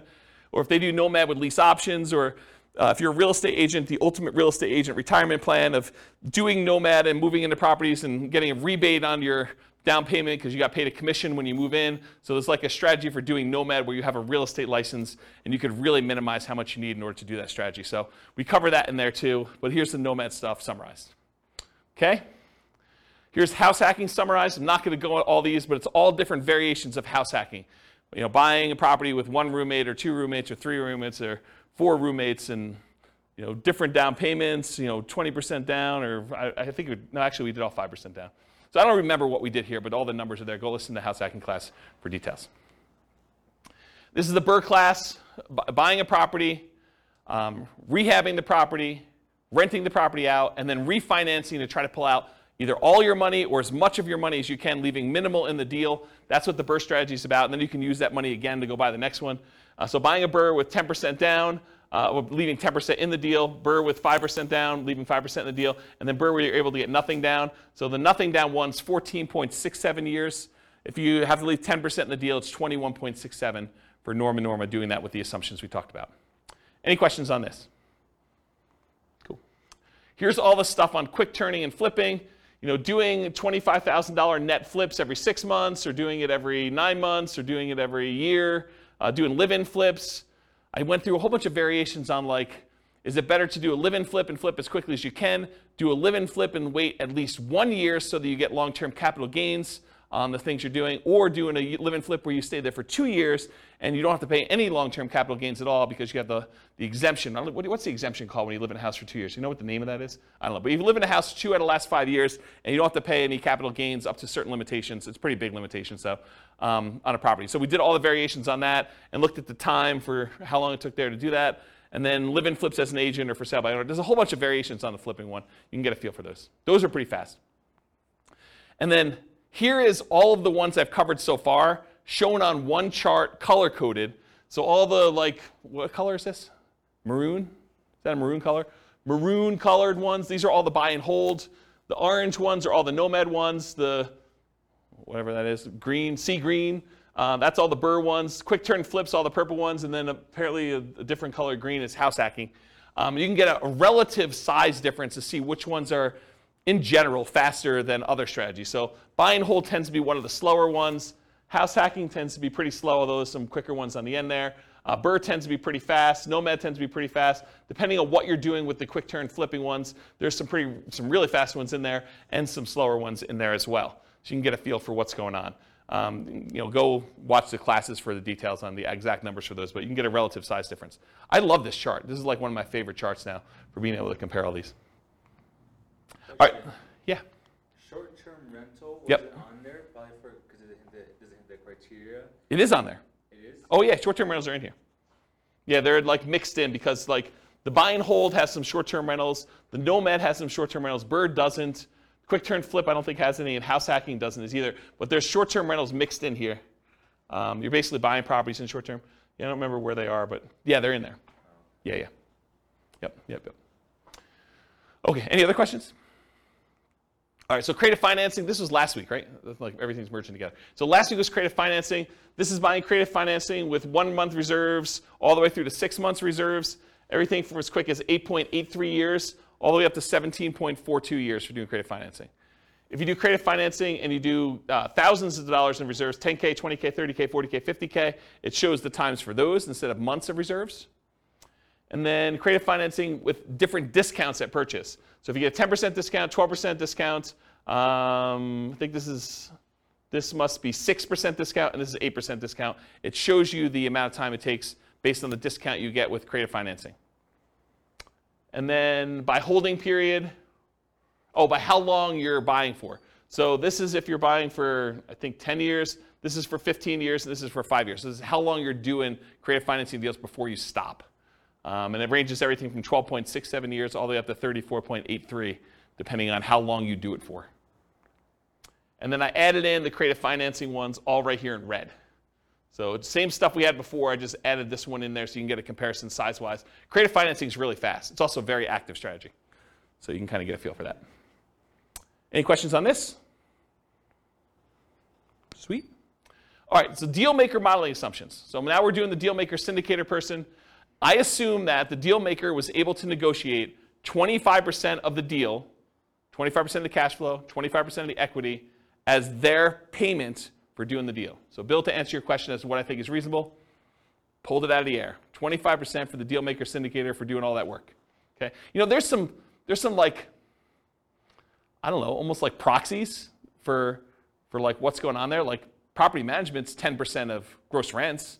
So you can figure out like what that is as a percentage of real cash flow and what that is as a percentage of equity at the end, and you can kind of get just a corollary for just property management as like that there. But then there's other stuff you're doing as well, like managing the partnership and acquiring the deal. And so I don't know, you could sort of do that. But anyway, 25% of the deal, 25% of cash flow and equity. They're acquiring the deal. They're doing property management. They're also managing the partnership. They're disposing of the deal, although it's not modeled because I assume that they hold it forever.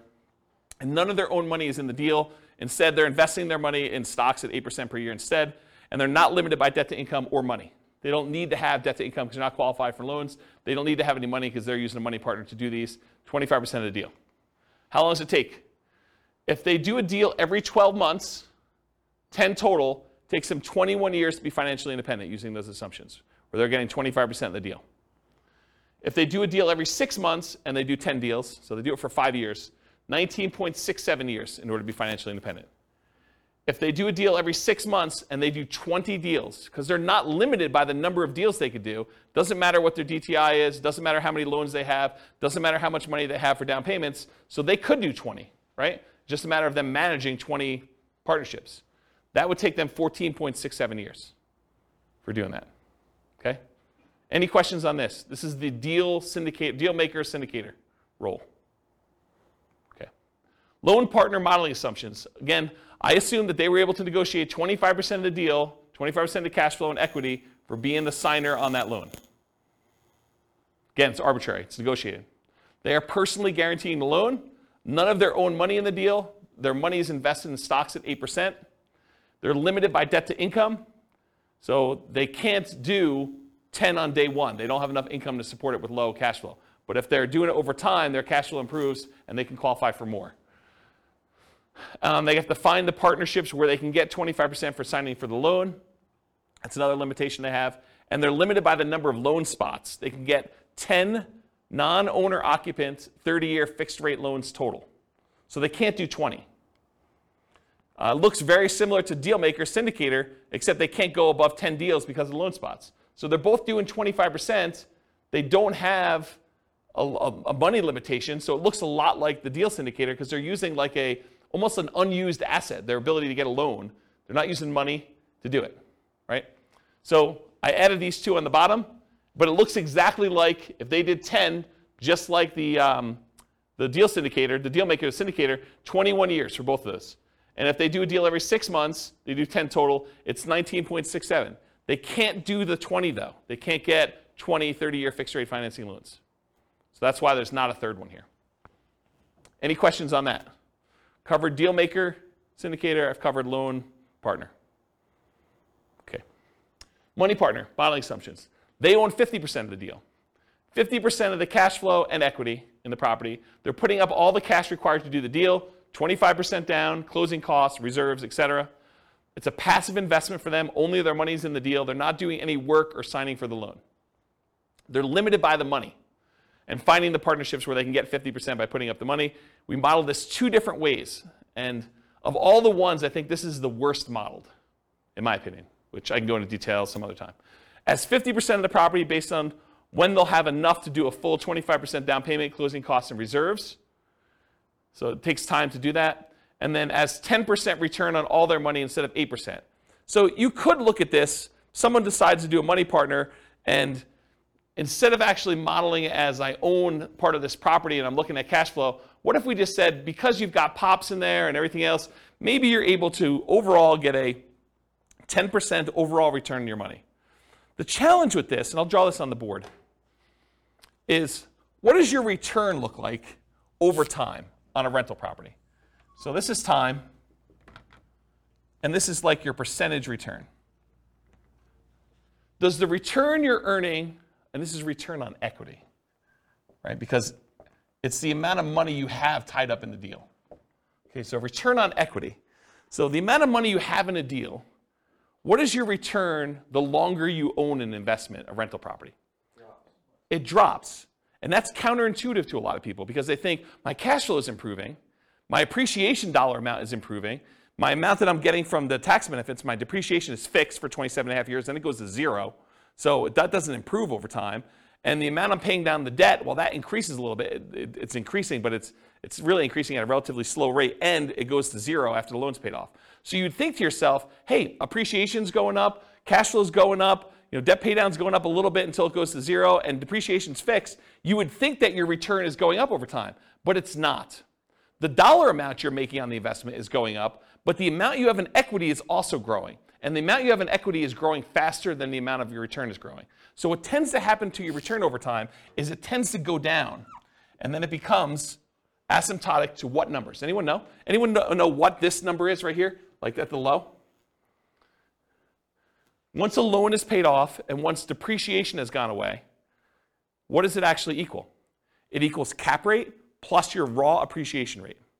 So it's whatever the cap rate is in the property, which is your return and cash flow of a property that doesn't have a loan, plus whatever your raw appreciation number is. So if properties are going up 3% a year and your cap rate's 5%, this is 8%. So your return approaches whatever your cap rate plus your appreciation number is at the bottom here. And it starts off really high. Your return on the equity you have starts off at the highest it is. And then your return goes down over time. So the longer you hold your investment, the lower the return you're getting on that investment is. It's counterintuitive to a lot of people, which is why some people will argue that whenever your overall return on equity drops below a certain threshold, some people might use 10% as an arbitrary threshold, they will either do a cash out refinance to raise up their rate again, minimize the amount they have back in the deal, or they'll sell the property and re-leverage up. Does that make sense? So you could go and say, as a strategy, hey, whenever my return on equity drops below X, then go ahead and sell the property, redeploy it as 2 different down payments or 3 different down payments or however many you can do with how much is in there, and then reboost the return you're getting on the assets you have. Does that make sense, everybody? Okay. Any questions on this? Pretty cool, right? So I was telling you this because when I kind of bumped their return up to 10%, you're like, why'd you use 10%? Well, because I think rental properties, especially leveraged rental properties, can beat a 8% return, right? Typically. Although in this case they only own half, but it could beat a 8% return from the stock market, in most cases leveraged. But over time though, this goes pretty low. You know, if you really only have 5% cap rate properties and a 3% appreciation rate, it really literally is going to 8%. And if you're a money partner and you own half of this property, you're getting 4 on your money. So you'll probably want to get out of this deal at some point or refinance out and have less in the deal so that your return on the money you have invested is higher. So I used 10 because I picked it. I went and I actually looked at the average for the first, I think, 10 years, and it was higher than that, but not much. But you can go look at those numbers on there. Okay?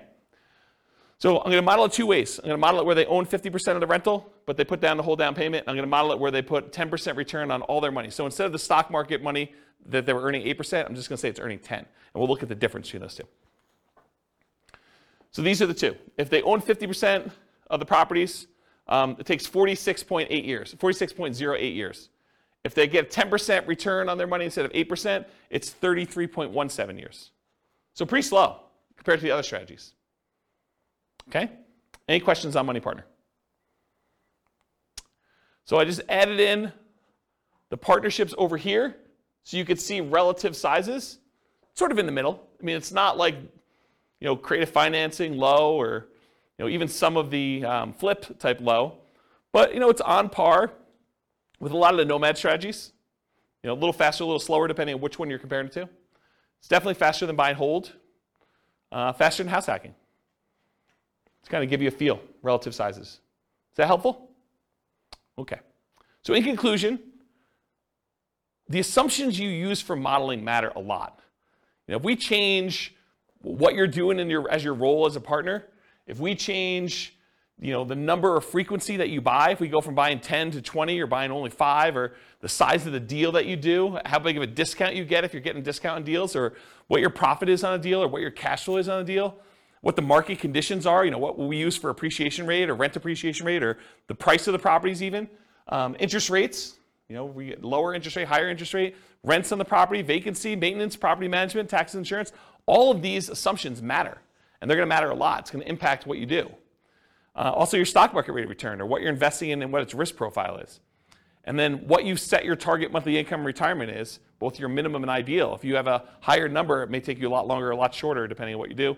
And then what you use for your safe withdrawal rate, what you believe is a reasonable safe withdrawal rate to use there. And then the strategies that work best in your market may differ. So maybe it's better to buy and hold, or short-term rentals, or house hacking, or creative financing in your market because it's different, right? So it could be better or worse depending on that. You got to do the math for your own situation.